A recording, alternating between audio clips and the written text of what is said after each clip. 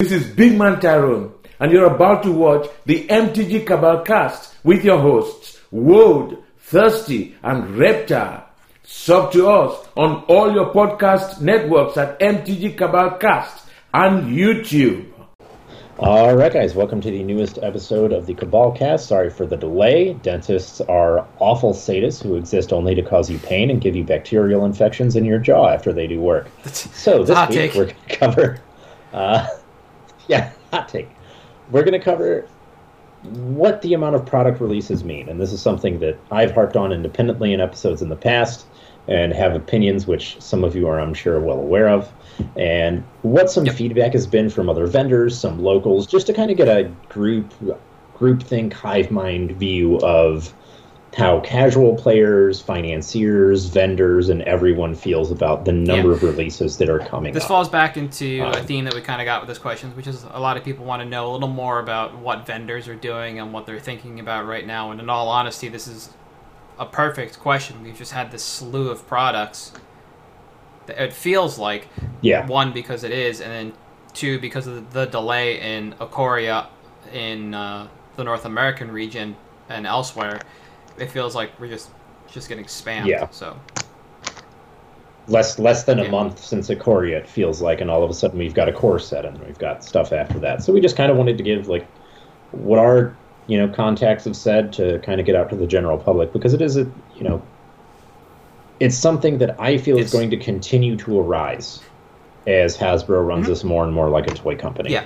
For better or worse. Yeah, absolutely. So, I think that's a good point, and actually kind of something interesting to start on. When you have a toy company like Hasbro or, not Tiger, Playmates, who made the Ninja Turtle toys and still makes toys, they do their next year's previews at a toy fair. You know what's coming. And for WotC, that is just a self-aggrandizing announcement of here are the next major sets, here is where we're going. And so we knew...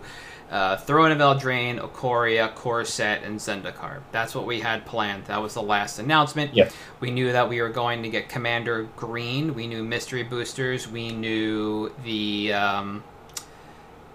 Unplayable. The Commander Draft Set and whatever Unplayable. And we didn't really have a lot of timing on this. We just knew eventually. And generally speaking, when you have announcements like that, you have dates that come with it. You have pre-order dates, order dates, street dates to go along with it.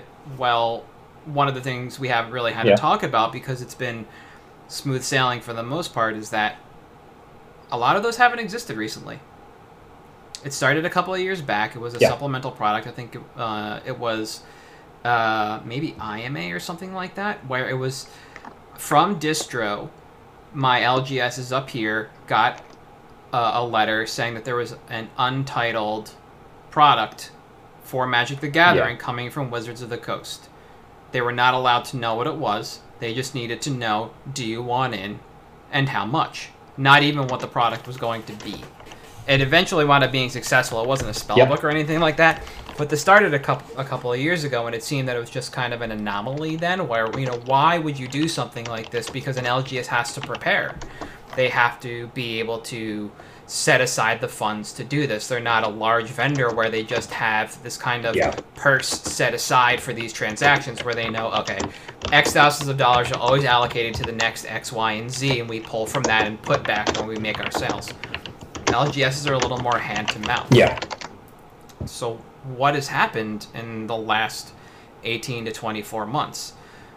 Well, we knew the major sets were coming, we knew about the Commander release, and then the rest of it was all just kind of up in the air. The Commander release being C20, the Commander decks, not the draft product that we still don't know about.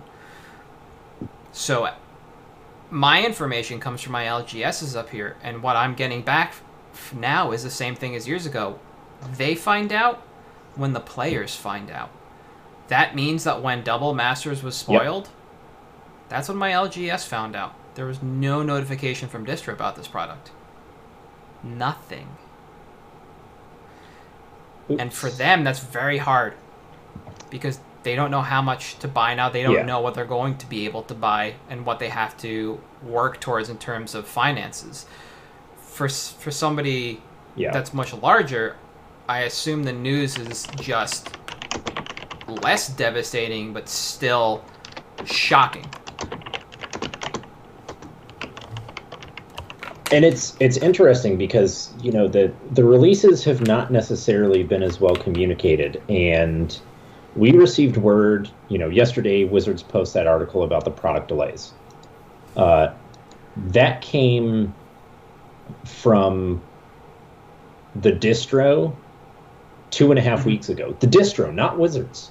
So, like, we received at work word that was happening a couple weeks ago, and so did some of the larger vendors that I've spoken with, your Trolls, your Channels, stuff like that. And they heard it from the distro. They didn't hear it from Wizards of the Coast. And so even the larger, like, companies that have more stake in the industry, and granted, they're not dealing with Wizards Direct anymore because that doesn't exist. Right. They still didn't hear it from Wizards until the announcement was made. So some of the LGSs that I know, had it not been for me mentioning it to them, would not have known until the announcement happened. So it's not just releases that aren't being communicated to them prior by Wizards. It's even delays. So it's become a lot more reliant on the distributors, which can suck at a time like now where there's a lot of warehouses for distros that aren't letting you come in.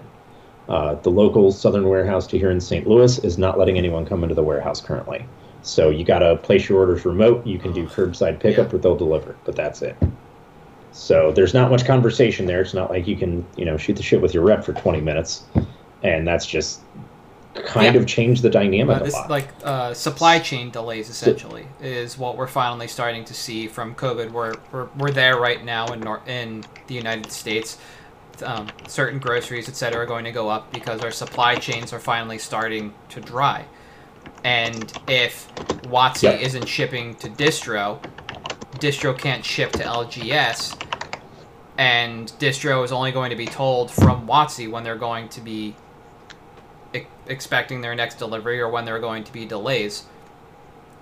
Yeah. So it is a little ridiculous that WotC can't push through the chain, considering they are the top level entity here. They have to let distro take that for them, but here we are. Yeah, and not like getting ahead of it and approaching directly and saying, hey, here's the issues we're having, rather than, hey, distros, this is what we're having, deal with it. Well, you know, it's just like when you're mad and you return something, you're going to yell at the customer service rep sometimes because they're the first person you see. Exactly. That shouldn't be the distro's job. WotC should have announced at some point that there was a problem with the supply chain, and that just being slowed down based on the pandemic. And then from there, expectations can be set, as opposed to just floating along for, you know, almost 2 months if you're in the APAC region for Ikoria. You know, we knew the second wave of Commander 20 products was going to be coming, but we didn't know if there was going to be a delay or not until WotC said something. Well, distro knew because they were out and not receiving, and WotC just didn't come public. Yeah. And, you know, it's interesting because it's not just it's not just for this reason that people are starting to get mad. The other reason, aside from just not announcing things until they tell everyone, is honestly, at least from what my feedback has been, the number of products and the number of variations. So this is going to sound a lot like the rich complaining about getting richer. Basically, one of the issues is a new set comes out. Okay, well, that's new cards that everyone has to learn, everything else. It's often new product lines, like the Commander decks that came with Ikoria. Now we get extra Commander decks with every set. Granted, we're not with Core, but I think it's like 2 with Zendikar or something. Then you've got 16 different Teferis that you have to keep track of in the Core set now. And I'm pretty sure, like, you've all seen the memes, the Office template, identify the difference. It's the same picture. Yeah, the swirlies around his hands and him are ever so slightly different across all imagery that isn't borderless. Sorry. The full art is the only one that doesn't have the minute difference. But so you get that dropped on you as well. Well, the problem is, you know, for example, say you have 10 people in your Magic department. In order to break a set, you need to bring in people from other departments that might not know Magic. So you're creating additional overhead. The problem with that is that overhead gets passed on to you guys, the people that buy those singles. So more often, and this is something I've noticed on like the vendor end as well, as these variations, as these like showcases and stuff come out, the number of order errors increases drastically, which rightfully upsets the consumer. Because you order showcase foil of a card and you get a showcase non-foil, you're like, hey, it's the wrong one. Oh, sorry, we're out. And now you have to go order it from someone else, which sounds frustrating and a minor inconvenience, but at the end of the day, wouldn't you rather just get it right the first time and not have to order from someone else? And then it's product. And it's kind of nice that where this is happening, because I think it's through August, we've got a set release every month. We have a product release every month. When we don't have GPs. But if we have GPs and Star Cities and stuff like that going on while you have set releases, it becomes incredibly hard for those vendors to keep up with product. It makes your buy experience at a booth a little bit slower. Because suddenly, every month, I've got 300 new cards that I need to keep track of the prices of and how those interact with other cards. And it's, from the vendor side, it's great because, we have more stuff to sell. But it's also frustrating because it makes our jobs harder, which then passes on to the consumer. I think that customer experience aspect that you just touched on is kind of lost in the sauce because people don't think about that. So let's touch back on that Teferi, right? There are 4 or something, realistically, versions of the bordered art, the set art, Normal. That means that if you go to an event as a vendor, you're going to carry, more than likely, 1 art. You're not going to carry 8 of every art. You're going to make the experience as easy as possible for your salespeople. This way, there is little to no confusion for them. Now, take that to your buyers. We're talking about an actual playable card that can be played in constructed formats. This isn't very cryptic command, which was funny and cute, sure, to have all of those versions. Eventually, I think they got to be known by their first and third bullet points. I think that's how you identify them. This is the same card. There's a very good chance that they could all differ in price because one art is subjectively more popular than the other.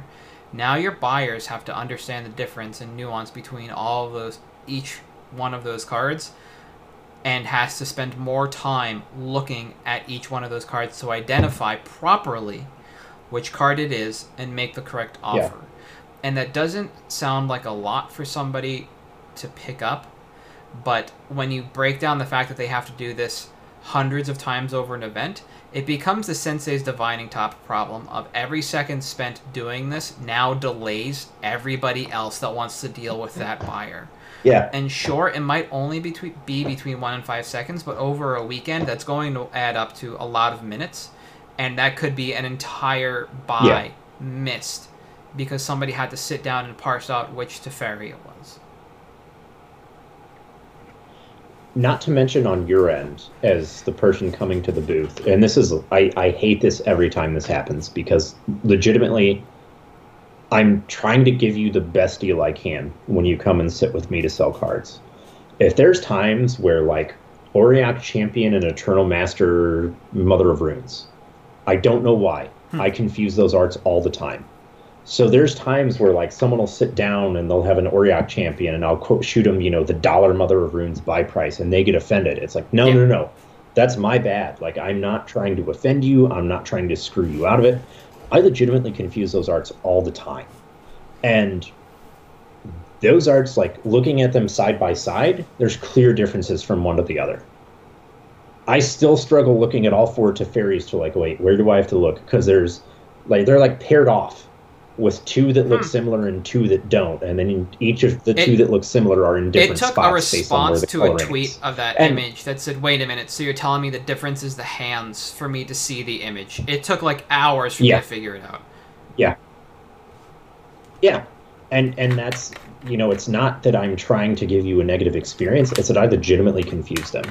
And then, you get upset. You're absolutely entitled to get upset about that. all of a sudden you've had a bad experience, and that's not what I'm trying to give you when you come to the booth. And that feels bad for me, and it feels bad for you. And that contributes to that, like, you know, we talk about the relationship between vendors and players all the time, and how people think vendors are out to get you. And, like, we're not out to get you. We're out to make money, yes, but we're not out to screw you as much as physically possible. So I just wanted to digress there, because I think that's an important point that people do overlook. And we're finally back at a point in time where we can talk about the nuance of card art value and the amount of time that goes into this, and the fact that WotC is just making it harder for everyone. Imagine searching for this card on a mobile app, trying to trade it. If there's an actual price discrepancy between all of these. WotC has just made life a living hell with this thing.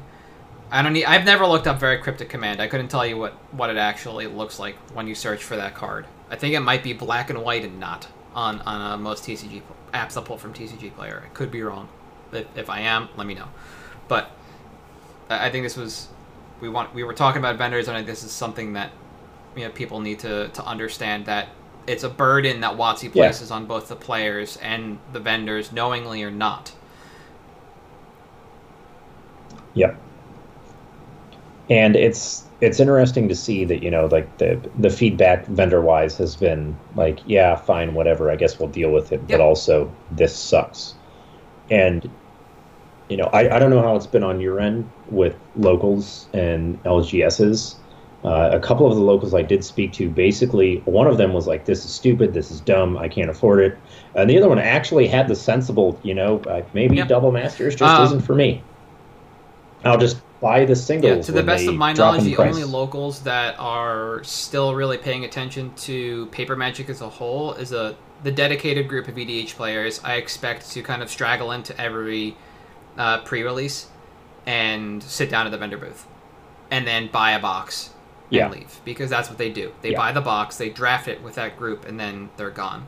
And not everybody in that group buys a box. They usually take turns. So in a year like this, it's not that bad unless somebody just wants to buy a case. Then that's on them. But my LGSs aren't open yet. One tried to a couple of weeks ago, but I believe state mandate overruled that. For play.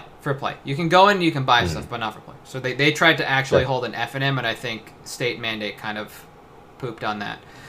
But, yeah, my local player base has been very glum and very soft-spoken about what's going on.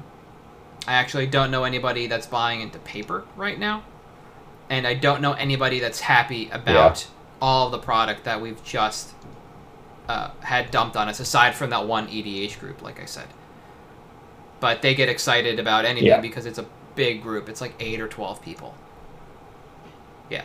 So, you know, talk one person buys a box, and if you're going to draft it, everybody pays in. You know, that distributes the cost pretty evenly across the group, and it makes things very easy for them to handle in that regard. I don't know how they do box toppers or whatever, or maybe, but it's... Yeah, I think it's interesting because I think, you know, especially the EDH players, it's interesting now that they have a set that's actually coming out that's just like, hey, this is for you guys, and it's not a Commander set. So that's been very interesting to me to see, like, the reaction that people have had there, because it's not something we've had before. And, you know, obviously they get excited every time we get a new EDH deck out. When it comes to products like the Double Masters VIP, and then I think those were the last two to really get dumped on us. I think everything else we had more than like 2 months notice. When it comes to allotment, and I don't mean overall numbers in terms of buy, but I mean like capital. Are you guys looking to set aside a normal supplemental amount for that because of the price point, or do you think you might buy less because of the price point? So I think, you know, after you get to the point of like the Star Cities, the channels, the whatevers, you're like, well, this is going to be hot, so I guess we're willing to risk a little bit more capital on opening. The other nice thing is that after, you've got like your Star Cities, your channels that basically have, run of their distros where you get it at a drastically reduced price. You're paying $64 wholesale on boxes when everyone else is paying $79. You kind of get the leeway to just say, hey, look, we want 1,000 boxes. And the distro guarantees in writing you get 1,000 boxes. Great. We don't have to pay for them until release. Let's sell 400 right now. That pays for everything.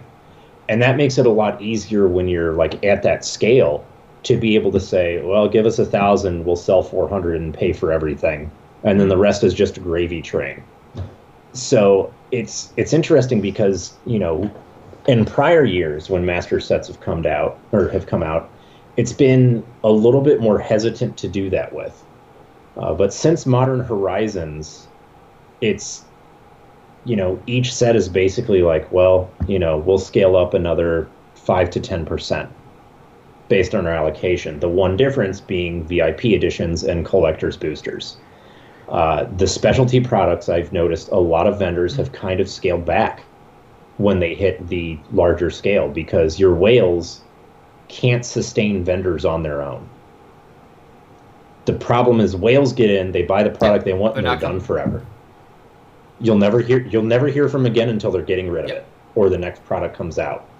And that's, kind of been interesting to see that when the collector's boosters first came out, when your mythic editions first came out, you had large vendors hoovering them up, and now all the ones I know are like, it's fine. Like, hit your allocation, maybe a little backstock to trickle out later on, but yeah, because there's still distros sitting on Theros and Throne collector's boosters, so it's a lot harder to see the value to that type of thing, and even like double masters, it's I guess we're gonna put a bunch up and hopefully it works. So I don't want to say short-sighted announcement, but with the lack of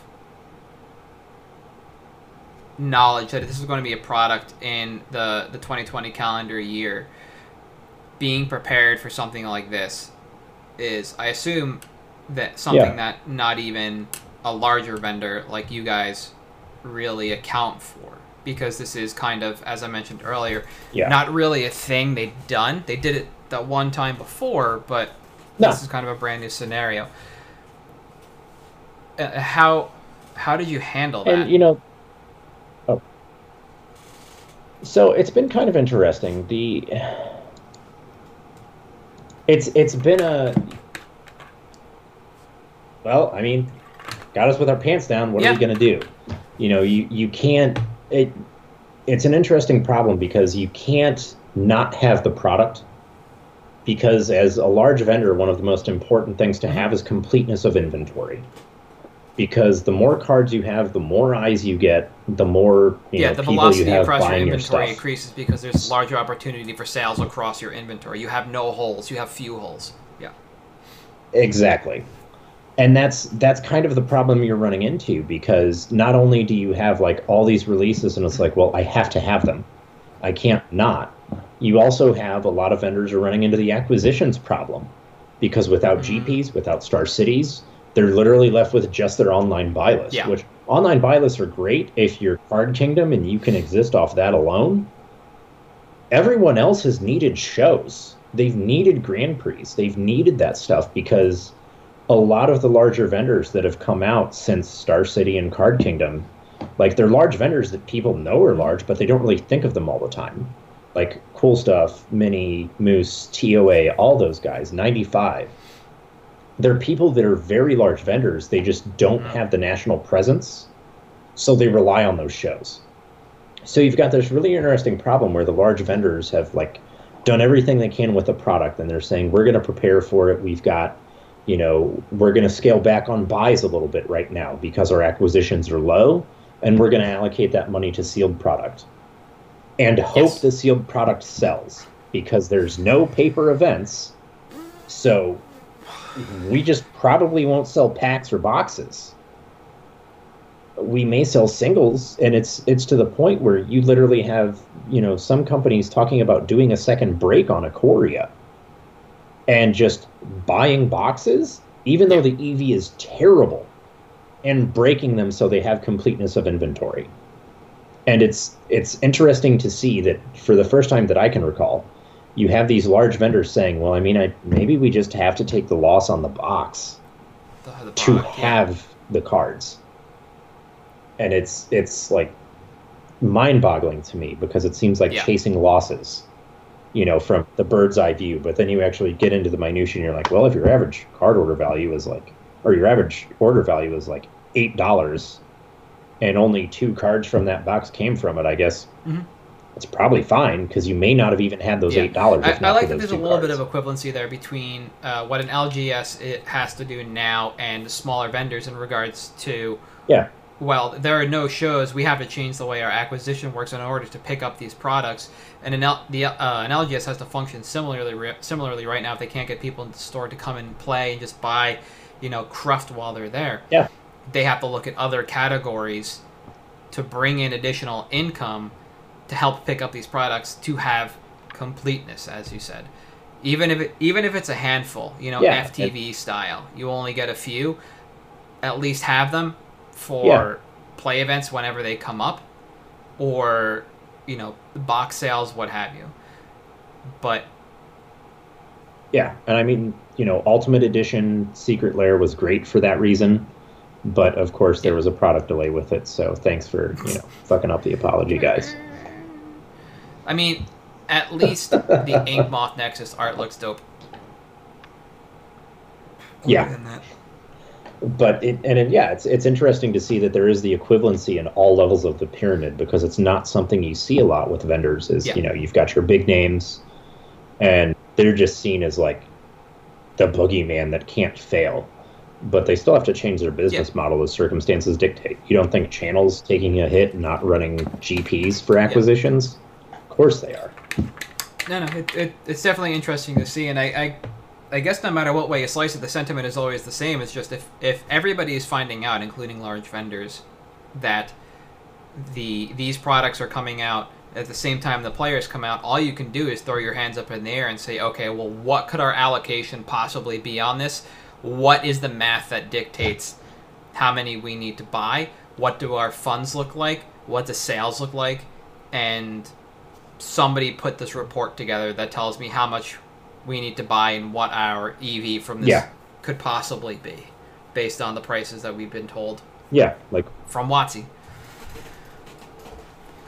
Yeah, and then see if that sticks for a little bit. Throw some pre-orders up maybe and see if those sell. There were some places that were pre-ordering Grim Tutors for $28, which is mind-boggling. Get it out the door, I guess. If you're busting enough boxes, $28 is still a win for that card. The EV of this set looks like... once it hits the streets, it looks like it's going to be terrible because it doesn't change the format, but whatever. Maybe. There is that option, too. That's the other thing that's making this kind of difficult for vendors, is not having in-store play or, the sealed events. There's no standard paper. There's no big events coming up, so a lot of your grinders just aren't going to play. They'll just go to Moto or Arena. To continue along with the conversation, solicitation for these sets won't have happened yet. We know what's coming down the pipe, but without a solid... I don't think we have a solid street date for EDH Green yet, or the draft set, the Commander draft set. And we have dates, but I can't remember them, for VIP and double wide, but do you know if you guys have been solicited for that yet? So VIP double masters we have. Double masters we have not. So it's interesting that they've solicited for the larger version. Rather, they've said, how many do you want? That question. Like the distro solicitation. What would you like your allocation to be?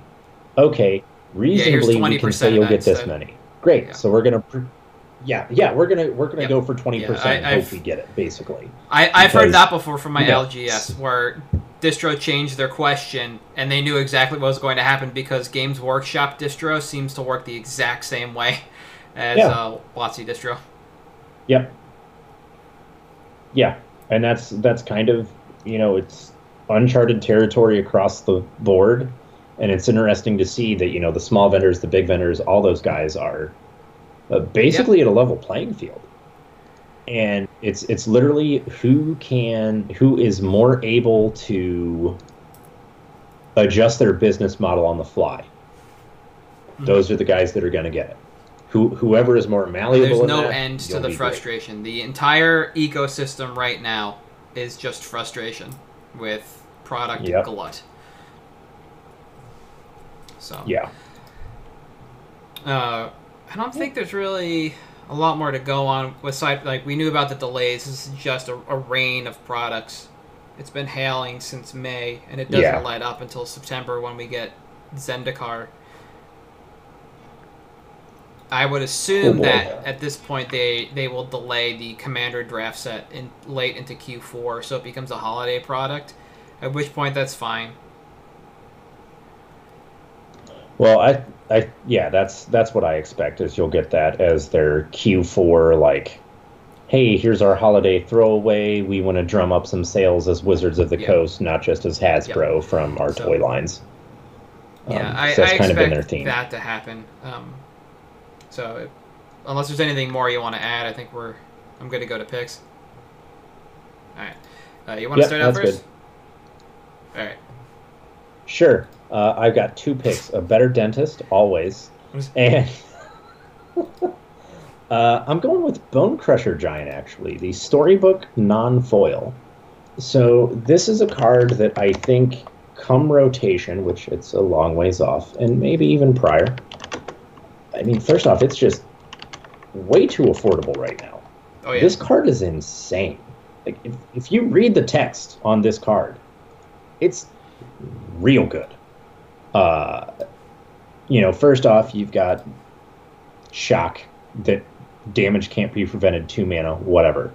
3 mana for a 4/3 with that ability is incredibly efficient in every Eternal format, including Pioneer. It's just, this should easily be a $8-9 card at some point. Yeah, for the showcase. I would see the pack version being 5 to 8 easy. And that's why I see the showcase being a little bit higher, because the showcase does look incredible. And it's, been in steady supply. You've started to see some of the other showcases dry up. Fae of Wishes, which could be because of that amazing Worldgorger Dragon deck in Legacy, which is the best control deck in the format. You've seen Murderous Rider and Lovestruck Beast start to dry up across TCG and other vendors. So you're seeing the rares start to dry up. You haven't seen it yet with Bone Crusher Giant.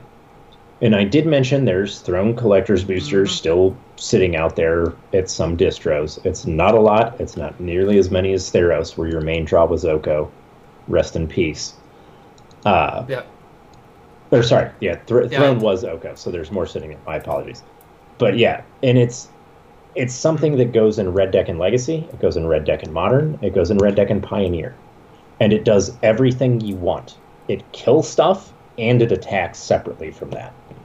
So I think that just from a Red Deck strategy perspective, this card occupies a space which is too unique and too much of a prerequisite in those decks for it to be $2 to $3, which is where it's. The reason I like this card as a pick comes more on the fact that the bans that we just got from WotC put us back into a solved standard format that did not involve this card, which means that it has not seen play in a very long time.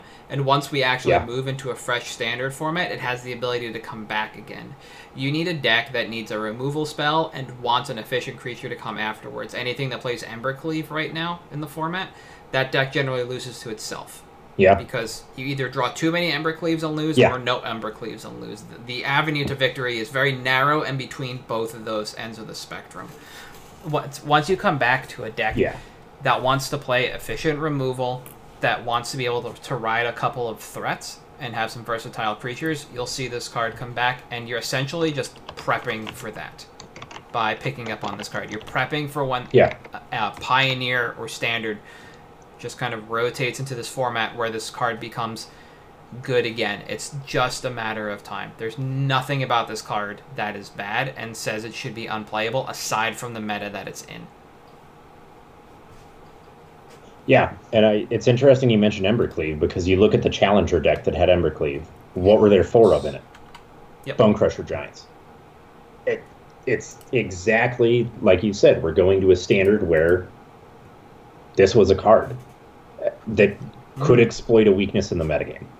And I think that we'll get back to that. It's the type of thing that Red always loves. Red always loves removal. It always loves efficient fatties that make you pay. And the nice part is that Throne does not rotate out in the fall. It sticks around. So this card will be in Standard for another year. It gets another bite at the apple. So you're not buying into rotation, you're just buying into kind of a stagnant card. And I think that's perfectly fine for this. I bought my Giants similarly. They weren't being played. Yeah. I wanted to play the Izzet deck, so I bought them in stagnancy. Oh, yeah. Yeah. And the thing you mentioned, sticking around after rotation, another reason I like this is because come rotation, what's the deck everybody goes to right away? Yeah. Red deck. Exactly. That's what... So you got it. My pick is also going to be a full art card. I'm choosing Song of Creation this week. I waited long enough on this so that the pre-order price just kind of faded into memory. So this is a card that pre-ordered super high. Everybody was hype on this card. Oh, it's a combo enabler. It fits in everything. It's just going to break formats. And it's good, but it's not great. It does fit in... Is it Storm and Modern? Yes, but one, that format just kind of fell off the face of the planet, COVID. And 2, it costs a little too much to be useful in that deck. So the reason I like Song of Creation now is because it's finally starting to even out in terms of price, and we're starting to see it actually pop up a little bit in Standard, or we were prior to the bans. Then this is a card that is also just on the periphery of broken, especially for EDH. This is a card that just lets you go. $20, unpalatable for this card. Full art at 3 and change, absolutely palatable. So last week, Card Kingdom was buying 29 copies of this card at about $3 cash, $4 for the $4 for credit. The number that they're buying has dropped, so the buy price as well has gone down. However, they're still buying 26, so it's only been hit a little, and that kind of tells us that demand isn't quite here yet, so this card might have a little bit further to fall before it absolutely bottoms out at what might be about $3 for the showcase version. I think if you can get it at 3 or lower, that's where I would be. The interesting thing about this card seeing play in Standard was that it actually only showed up between the APAC region release of Ikoria and the North American release of Ikoria. It was in the Temur Adventure decks. In that time period, in, what was it, almost a month, that's when this card was in Standard. It was in the Temur Adventures deck, like I said, and then it just kind of got swept away. The bannings pushed down this strategy. The deck lost a little bit of firepower, I believe, in Fires, and it brings back up Reclamation, which is a traditionally bad matchup for this, but all the cards in the deck do survive rotation. So we, like Bonecrusher Giant, we do get to see this pick up. In EDH, this is a hyper-aggressive combo card. It's not quite as egregious as something like Omniscience or Dream Halls that just, like, I slam it, I win.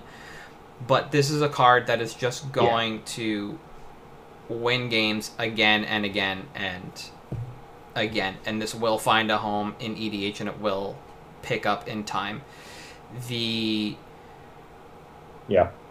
the set foil and non-foil will offer the greatest growth opportunities overall, but that's just because it's going to go from sub $1 or whatever it is right now, sub $2 to 5 plus immediately. In the long term, this is the one that I think is going to be the sought after version. Much like the other showcase cards we've talked about. If it's playable, if it's good, the showcase version is most likely where you're going to want to be. Or the storybook or whatever version it is. These alt art versions are where you are going to want to be for the long term because they're easy pimp. And that's, I like that you mentioned EDH and how it is insane there and that it's easy pimping, because that was something I touched on with the Triomes. And this card, like, Song of Creation is the type of card that not only is it like an insane combo enabler, it's the type of thing that someone who has a Temur value deck that just says, this card gives me a lot of value to put in, will put it in a deck and not realize how insane it is. They'll play it once. Their friends will see how insane it is, and they'll say, hey, I want to build that deck too. And it's the type of thing that creates those fun synergies that people don't realize that spread inside play groups. So you get, like, magnified casual appeal from a card like this because it wakes up your inner Timmy every time you see it. So, like I touched on with my Ikoria picks, these full arts are very undervalued in my opinion, including this one. And this one is probably, of all the non-triomes, my favorite. It is. Because it is such a spicy EDH meatball. I forgot to mention, just because the delta has changed, it's now negative. You could arbitrage last week from TCG Player to Card Kingdom because their buy price was so high on this. Now the delta is negative, but only by about 20 cents, and that's to credit. So if you were to buy the low-hanging fruit, you're going to pay about $3.60 on TCG Player after shipping for those copies, whereas it's $3.25 in credit. So we're looking at a card that's effectively, the buy price is dancing right around market right now. Or low, if you want to call it that. Yeah. It's pretty good. So this is something that I would keep my eye on. Do I think it has constructed appeal? Yes. Months down the road, is this something that has EDH appeal? Yes, immediately. Yeah. And that's, I think it's interesting because it does kind of reward people who are impatient with it and are just like, yeah, I can get 20 cents a piece on these, I'll just dump it right away. So if that is, and you're more prone to that, great. This card's perfect check for something you. real quick, because this is one of those cards that, if it has a real price in Japan, actually tells you that it has a real price worldwide. Yeah. And it's not something I do that often anymore because mail from Japan is officially delayed into the United States. I technically have an order that should be making here. It's sold out at 500 yen, which is more than the U.S. price. Yeah. Yeah, it is. That should be about $4.20, maybe. Yeah, ish. $4.60. Wow. So that's that tells you a lot. good. When the English copy is sold out at it's $4.66 per copy out of Japan, and it and the English foil and the English pre-release. Sorry, showcase foil, non-foil, and English, and then the English pre-release copies are the only copies sold out on Haruruya right now. Everything else is in stock. So at that point, at that has point, appeal there, so it will only take one arena event. Somebody playing it on like Commander Versus or Spike Feeders, anybody out there is playing Commander on stream, drop it, price up. Yeah. So, this looks like a case of arbitrage, which means somebody else believes in this card, or other people believe in this card, and I believe in this card. It is. But I think that is going to be it for us this week, guys. And we will be here next week and every week until we die, griping about WotC and vendor issues. But in the meantime, you can find us on Twitter, on Patreon, on Facebook. We are MTG Cabalcast in all locations. If you are listening to this on Apple Podcasts, which I believe is the app now, You can also find us on Stitcher, Spotify, and the video on YouTube. Always remember, if you want to leave us feedback, go for it. We don't care about the thumbs up, thumbs down, the number of stars. We just want to hear from you guys so we can, better tailor this experience. Yeah, absolutely. Give you a better product. And for Thirsty Sizzler, I am Halt, I am Reptar. And we'll see you guys next week.